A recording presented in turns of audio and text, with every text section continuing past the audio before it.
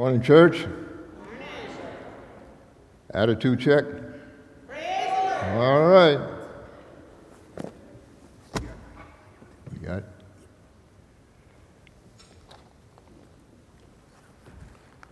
Well, I like that song that they sang just now, right? You're the God who fights for me. Yes, sir.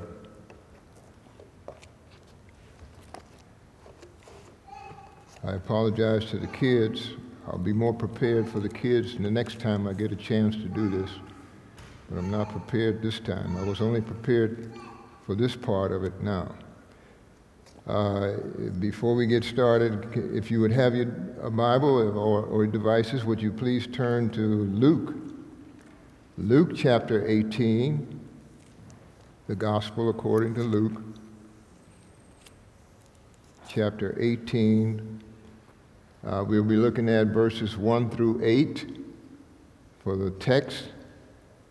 And the background scripture in this particular message is very, very important. So I'm going to give you that also. It'll be Luke chapter 17, verses 11 through 37. So keep the back. We're going to be looking in the background also. The background is vital to this particular message. Luke chapter 18, verses 1 through 8, and the background scripture, Luke chapter 17, verses 11 through 17. If you might pray with me now. Our Father God, this is your house. These are your people. These are the people who you sent.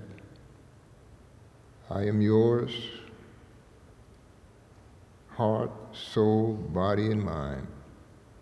Use us as you see fit. Use this message as you see fit. We surrender to your will today. In Jesus' name we pray. Amen. The point of this message this morning is at all times we ought to pray and not lose heart. Luke chapter 18, verses 1 through 8. During the recent waves of horrific violence that we have been experiencing here in America and reading about throughout the world, we grieve with the families of the victims and give our support in any way that we can. We communicate words of comfort and encouragement, telling them that our thoughts and prayers are with them. However, as time goes on, these horrific events increase in frequency and intensity. Everyday pressures, economic, financial, and relationship issues are associated with these events. Now can be heard the cry, no more thoughts and prayers. No more thoughts and prayers. We want action to stop the violence, to relieve the pressures of this life. The question comes, is this also the cry of the church? God is telling us never stop praying if we are the ones who want action. We should follow what Jesus told his disciples to do and what he's telling us to do today. Jesus said that at all times we ought to pray and not lose heart. We ought to pray and not faint. We ought to pray and not give up. We ought to pray and not quit. Our prayers should have these four characteristics as he illustrated in his parable. Number one, our prayers should be to God with a purpose. Number two, our prayers should be to God with a persistence. Number 3, our prayers should be to our God who is all-powerful. And number 4, our prayers should be for God's plan to be done. Now, this parable that we're going to be looking at completes Jesus' previous teachings about the future, addressed to his disciples and to the church. And it focuses on the time before the return of our Lord Jesus Christ and the problems believers have while living in a violent, hostile environment. When the coming kingdom of God does not meet our expectations, there is always the danger of falling into despair, and we must be careful not to lose heart. So this scripture is telling us that Jesus wants us to have a committed lifestyle of prayer when he says, ought to always pray. God our Father loves and is always waiting to hear and respond to our prayers, and he illustrates this in his parable.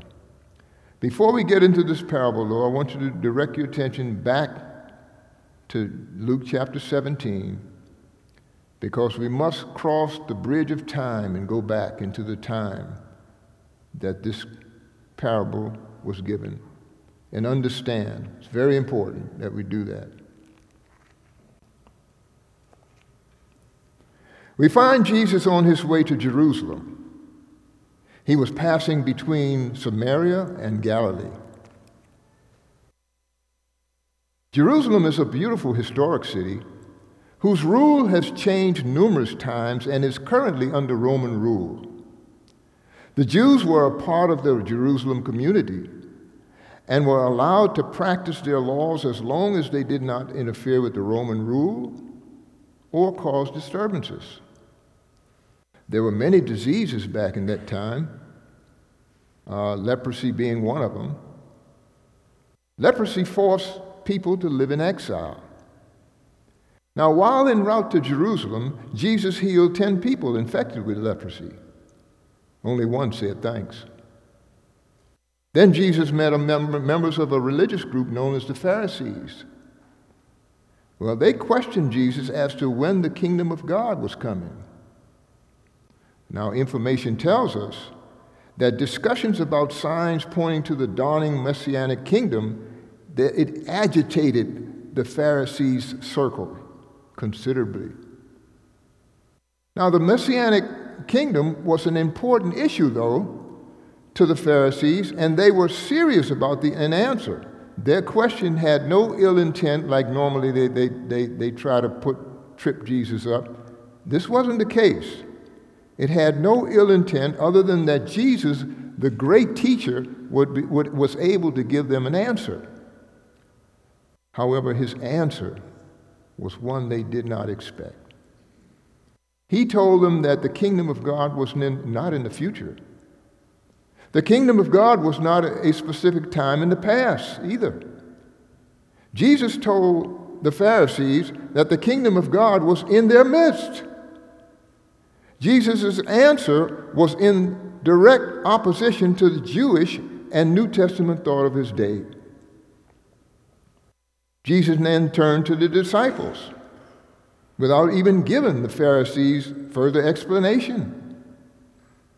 The disciples were looking for the coming Messiah also. Jesus had the same answer for them. There are no set times or dates when Christ will come a second time. Jesus did say that when the Son of Man comes back, it will be quick as lightning. But he will have to suffer first.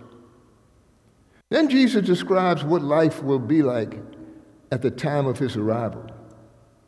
He said, people will be marrying and eating and drinking, just like in the days of Noah.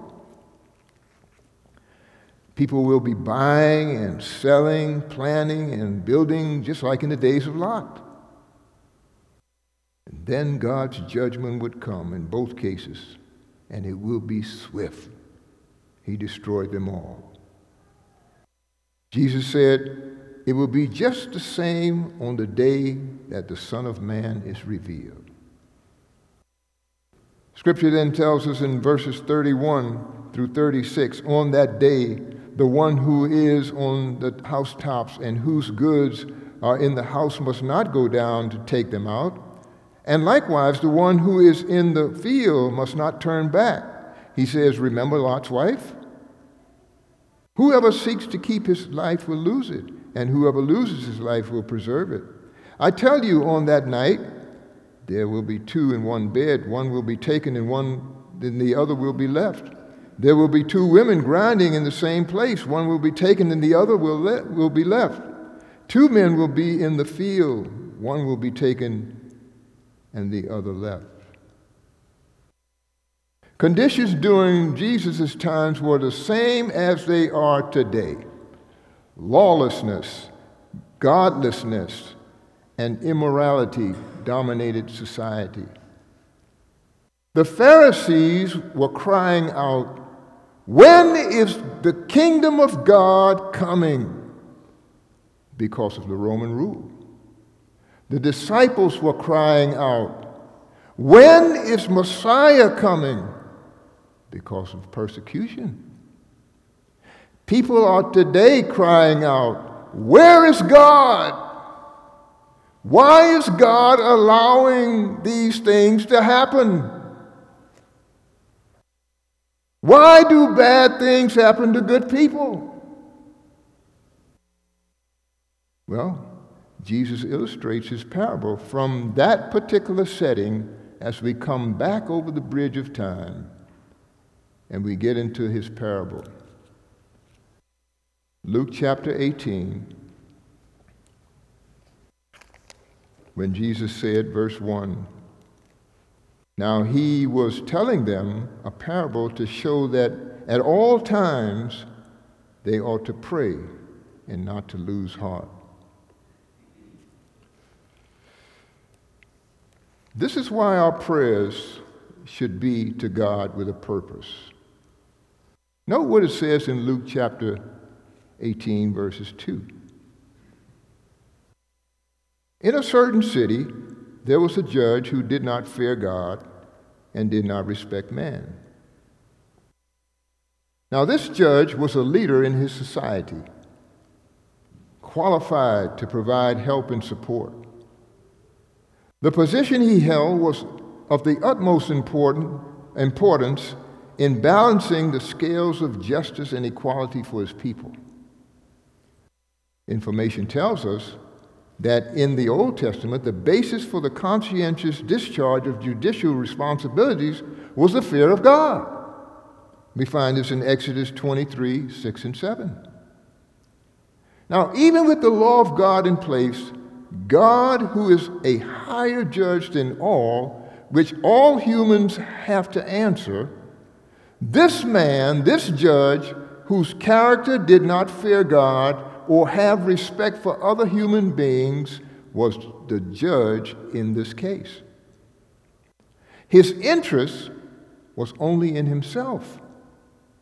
This judge was only interested in the number of bribes he would get. And he knew this woman would not be able to give him anything.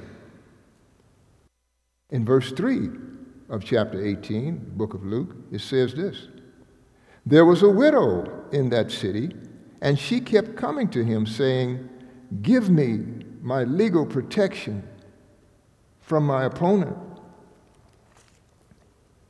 Now, Jesus used the widow in his parable because she is the ultimate, especially in that culture, she is the ultimate in helplessness and defenselessness, having no male support at all in her community.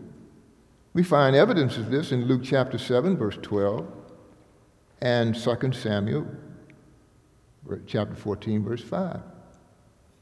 Also, in Exodus chapter 22, verses 21 through 24, God had admonished Israel to treat widows and other socially disadvantaged people with justice.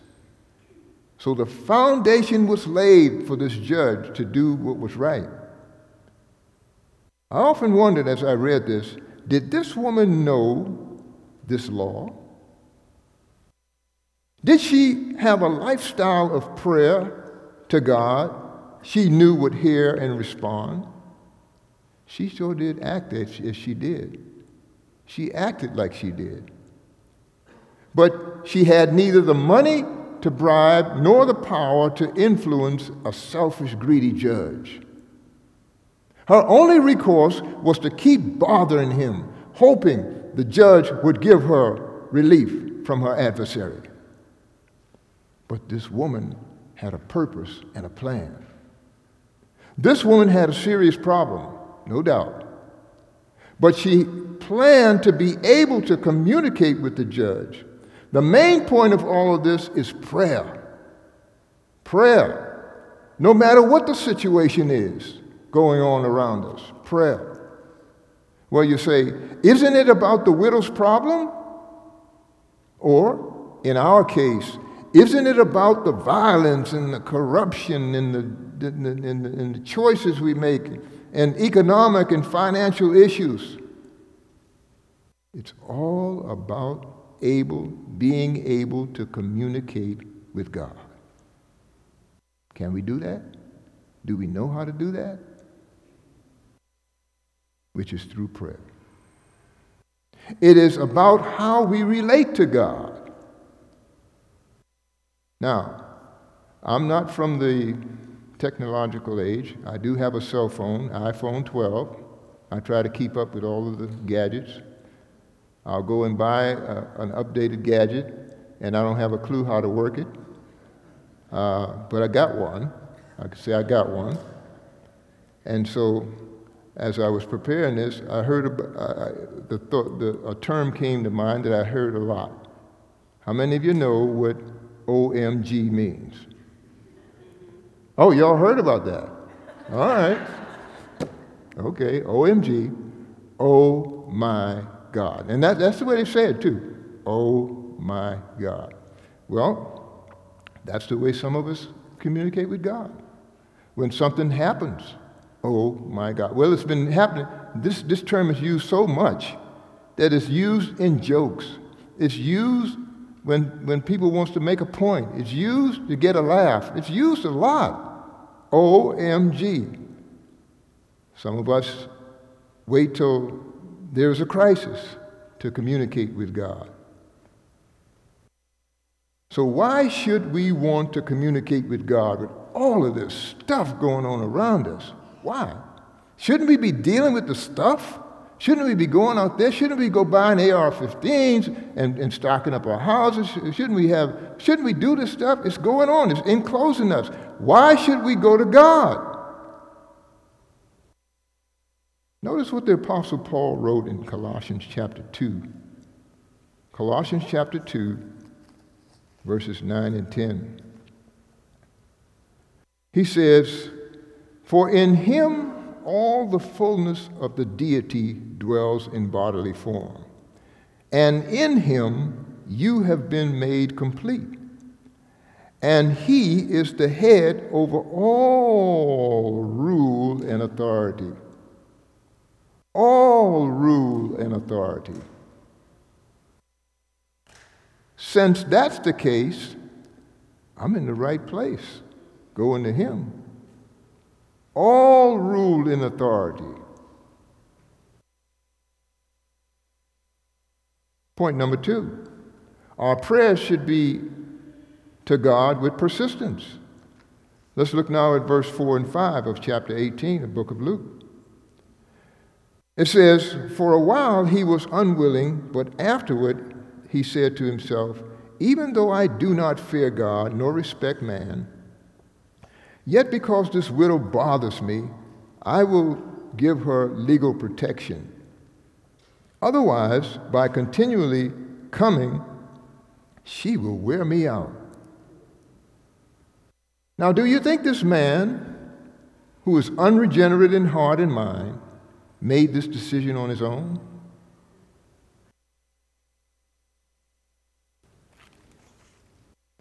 The prophet Jeremiah said this, that the human heart is deceitful. In Jeremiah chapter 17, verses 7 through 10,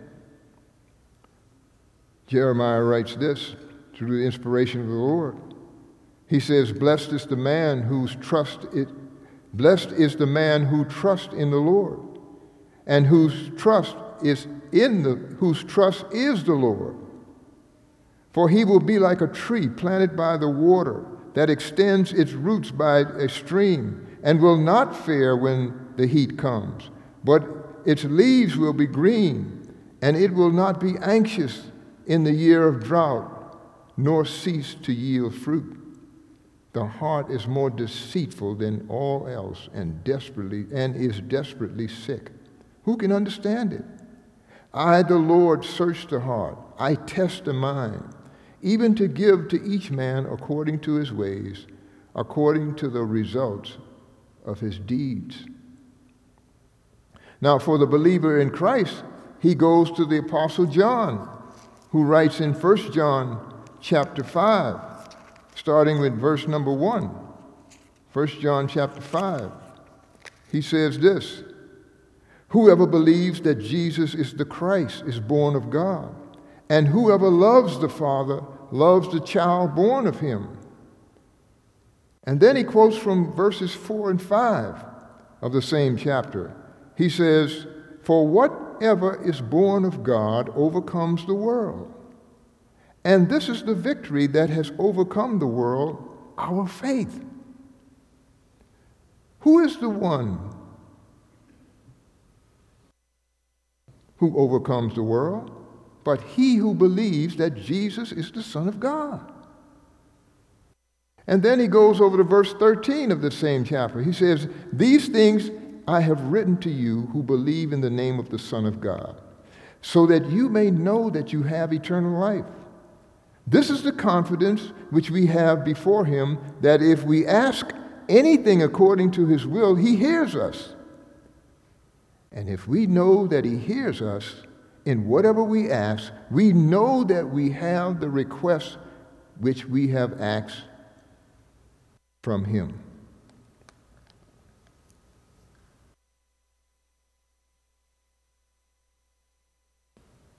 Persistent prayers are not uncommon in God's kingdom either. You remember when Abraham prayed to God persistently for him not to destroy Sodom and Gomorrah? Genesis 18. You remember Jesus prayed persistently in the garden before his crucifixion? Luke chapter 22. Do you have any unsaved people or something that you've been praying for a long time, for years? That's called persistent prayers. Are the prayers mixed with faith, or do we try to help God out? Now, the Thessalonians Christians were worried about those who died before Jesus Christ returned. However, the Apostle Paul, he came along, alleviated their fears in 1 Thessalonians chapter 4.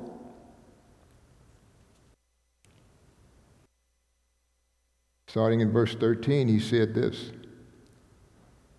But we do not want you to be uninformed, brethren, about those who are asleep, so that you will not grieve as do the rest of who have no hope.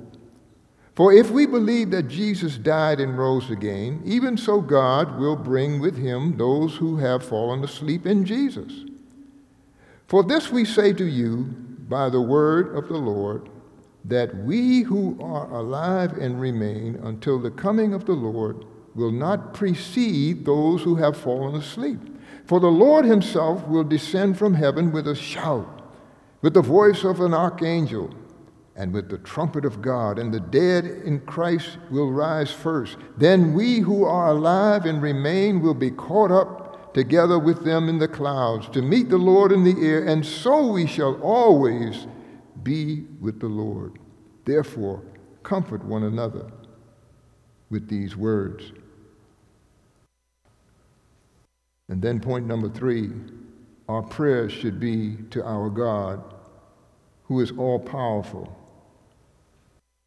So in our parable in verses 6 and 7.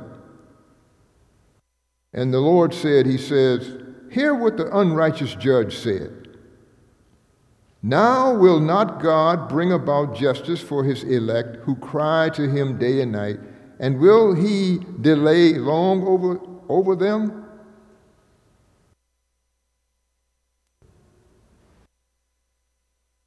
So, if an unrighteous judge,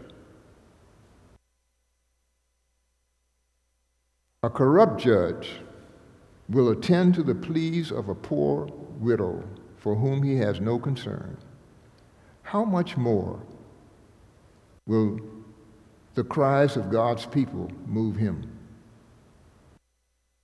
You know, there was a similar cry in Revelation chapter 6, verse 10 also.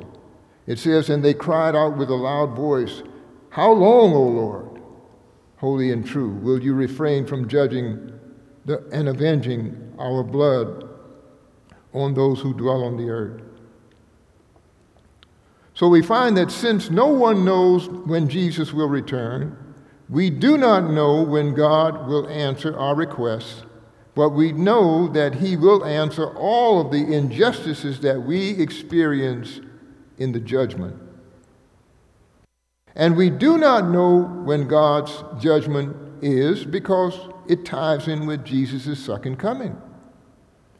But we know this. We know God can answer our prayers anytime. Has God answered any prayers in here today? We know it. God has answered prayers. I'm a witness. Do we have other witnesses? God has answered your prayers on many occasions.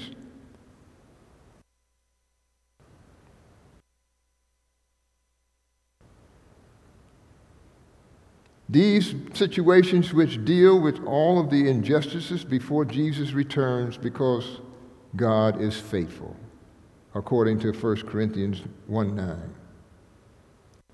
Now the kingdom of God is at hand, as we hear. The kingdom of God is at hand. The kingdom of God is at hand. The kingdom of God is at hand. The 12 disciples preached this theme in Matthew chapter 10 and then Mark chapter 1. Our prayers should be that God will complete his plan. That's point number 4. Our prayers should be that God will complete his plan. Jesus gave his disciples the model prayer in Matthew chapter 6, verses 9 and 10. He says this in Matthew 6, 9 and 10.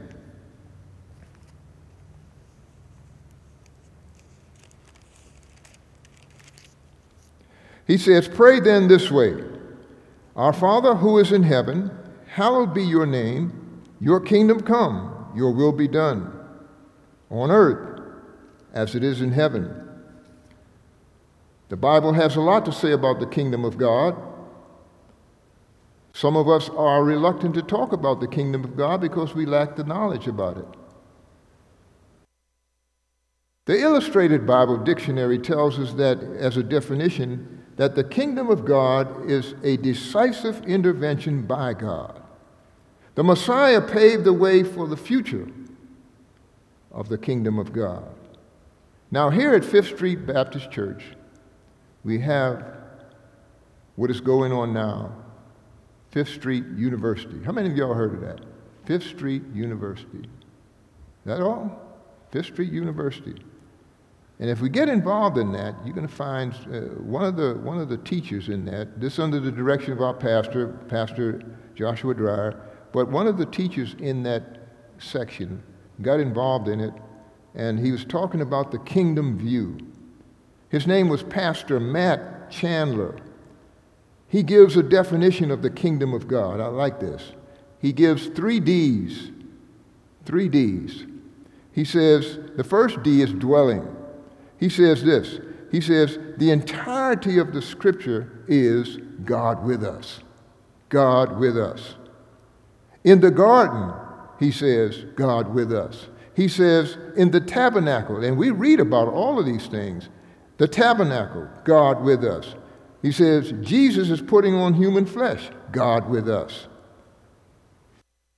However, sin came in. Sin prevented us from being with God. But salvation brought us back into, and then he goes into the second D, which is dominion. Salvation brought us back into dominion, allowing us to exercise the dominion of God, which allows God to use us to bring order back from chaos. Jesus Christ and the Holy Spirit empower us to obey Christ's command and make disciples. Still under the dominion, allows us to bring the kingdom of God to earth. We are part of God's kingdom, co-heirs with Jesus Christ. Our future is a contrast between what is here on earth and being in the future. Then his last D, which is dynasty, he says this: we are invited and grafted into eternal dynasty. He asked the question, what does the world have to offer me in comparison to being in his eternal dynasty? What should help us now is to look at all that is here now, all of the materialistic toys that we see around us. Very fascinating, but they can break. He says, will we trade these toys for what we have in God's dynasty? We have been called to reign with the Lord Jesus Christ as sons and daughters. We should have a temporary armor against the world and a resolve to live by faith to bring light into chaos around us. End quote. So Jesus continues in Matthew 6:31 through 34 for what we should be doing.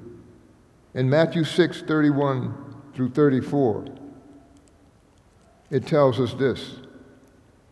He says, do not worry then, saying, what will we eat, or what will we drink, or what will we wear for clothing? For the Gentiles eagerly seek all these things, for your heavenly Father knows that you need all these things.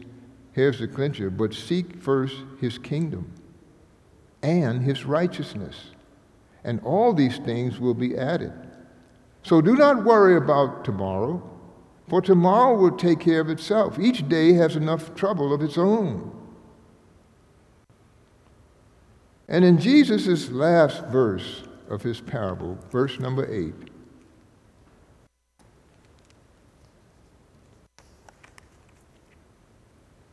he says this, I tell you that he will bring about justice for them quickly. However, when the Son of Man comes, will he find faith on earth? If Jesus were to come today, will he find faith here? The kind of faith that he knows about, that he can recognize. Will he find faith? Here are some practical suggestions that I've come up with from this whole thing. Number one, all our actions should point to our inner hope of the kingdom of God during our time here on earth. What I'm saying here is this. If I think about something to do and I wound up doing that what I've thought about, that would be my action. No matter what that action is, it should point to the inner hope of the kingdom of God. Does that make sense? Also, developing a lifestyle of prayer. We can prevent the spiritual casualties by developing a practical prayer life with these 4 characteristics. Characteristics of purpose, persistence, power, and God's plan. Now, God called the church into action to respond to this crisis. Believe it or not, all this stuff that's going on around us, God called us into action to deal with it. But not like you would think. It's through prayer.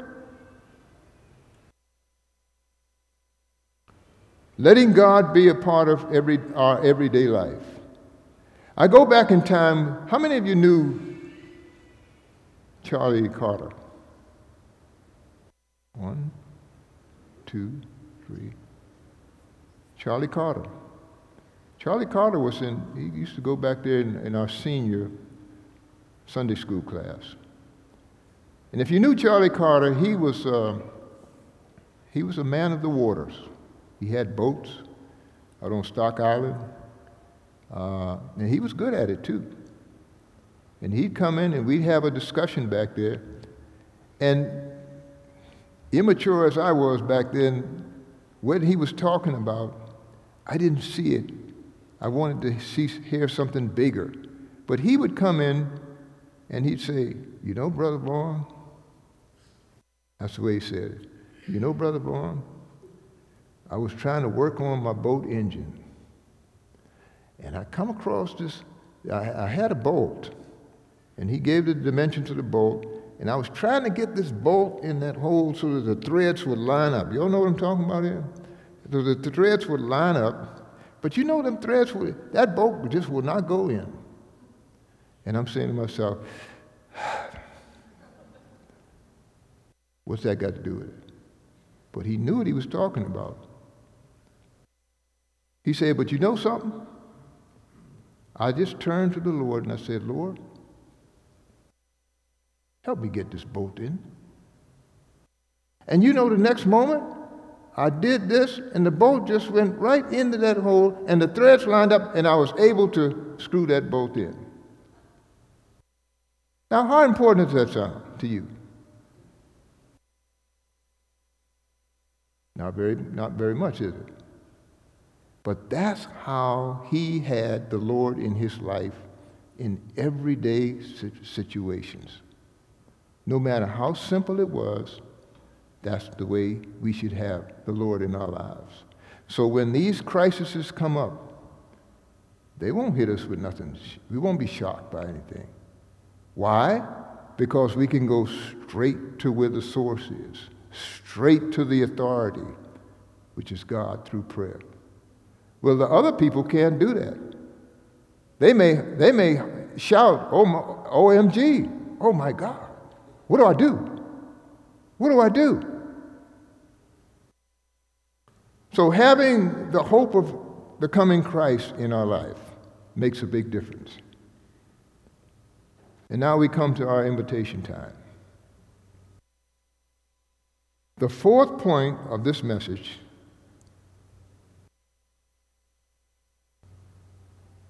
was pray that God would complete his plan. What is God's plan? What is his plan? What is his down-to-earth plan? In so many brief words, his plan is to get us back. He wants us back. Well, you say, well, what are you talking about? He wants us back. Why? Because all have sinned against him. And the Bible says we've come short of his glory. All this stuff that's going on around us now that we're involved in is the result of sin. Every last part of it is the result of sin. It's the result of sin. And we can't do nothing about it. We can put some temporary fixes on it, but they will be just that, temporary.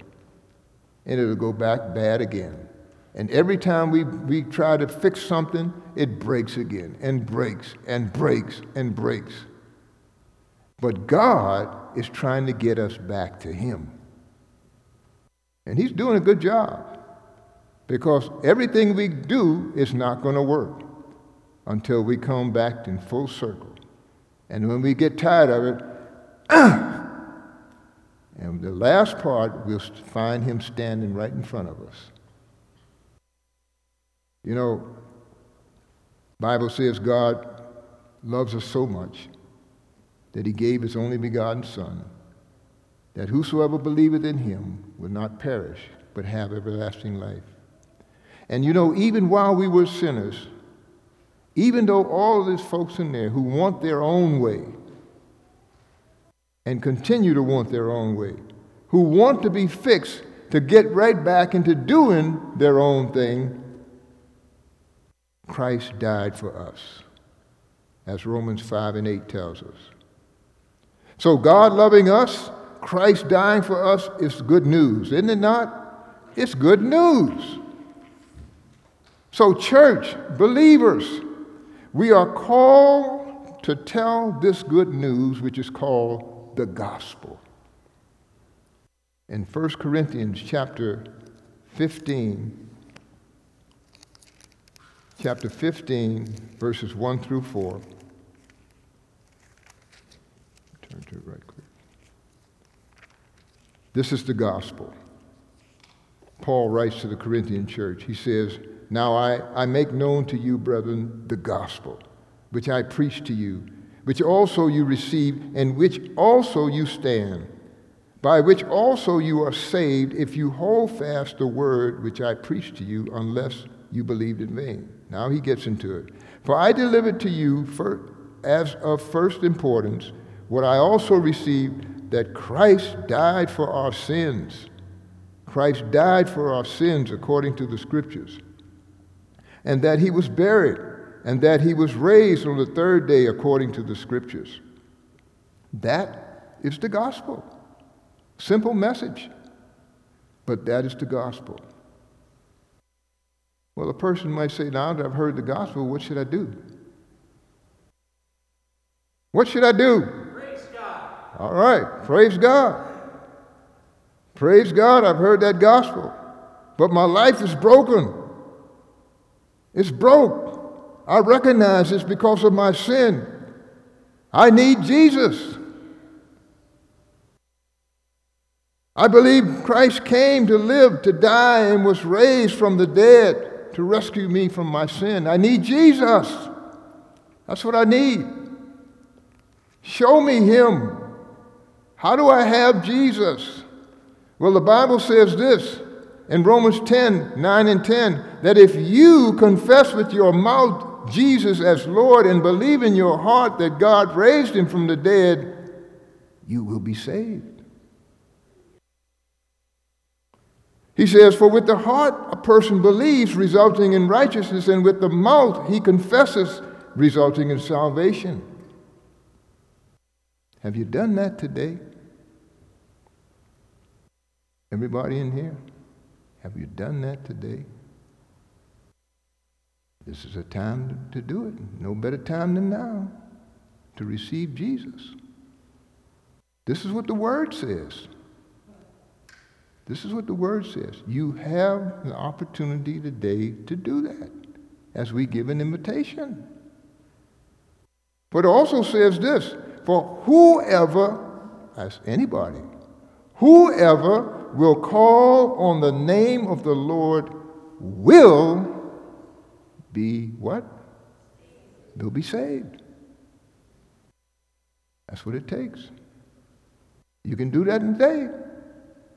It can happen if you don't know him. Now, as we close, I want you to come. To get saved, if you need to get saved, or if you're a believer, to step up your prayer life in light of all that's going on around us. We go to the source. He can do something about that. Do I need to go to Winn-Dixie and stock up my house, get more groceries for the upcoming? Do I need to buy gold? I'm not going to mention guns or nothing like that. No, we're not going to do that. No. I need to get on my knees and get into a better relationship with the Lord, and that's through prayer. Amen? All right. As we close, you come according to your need. God bless.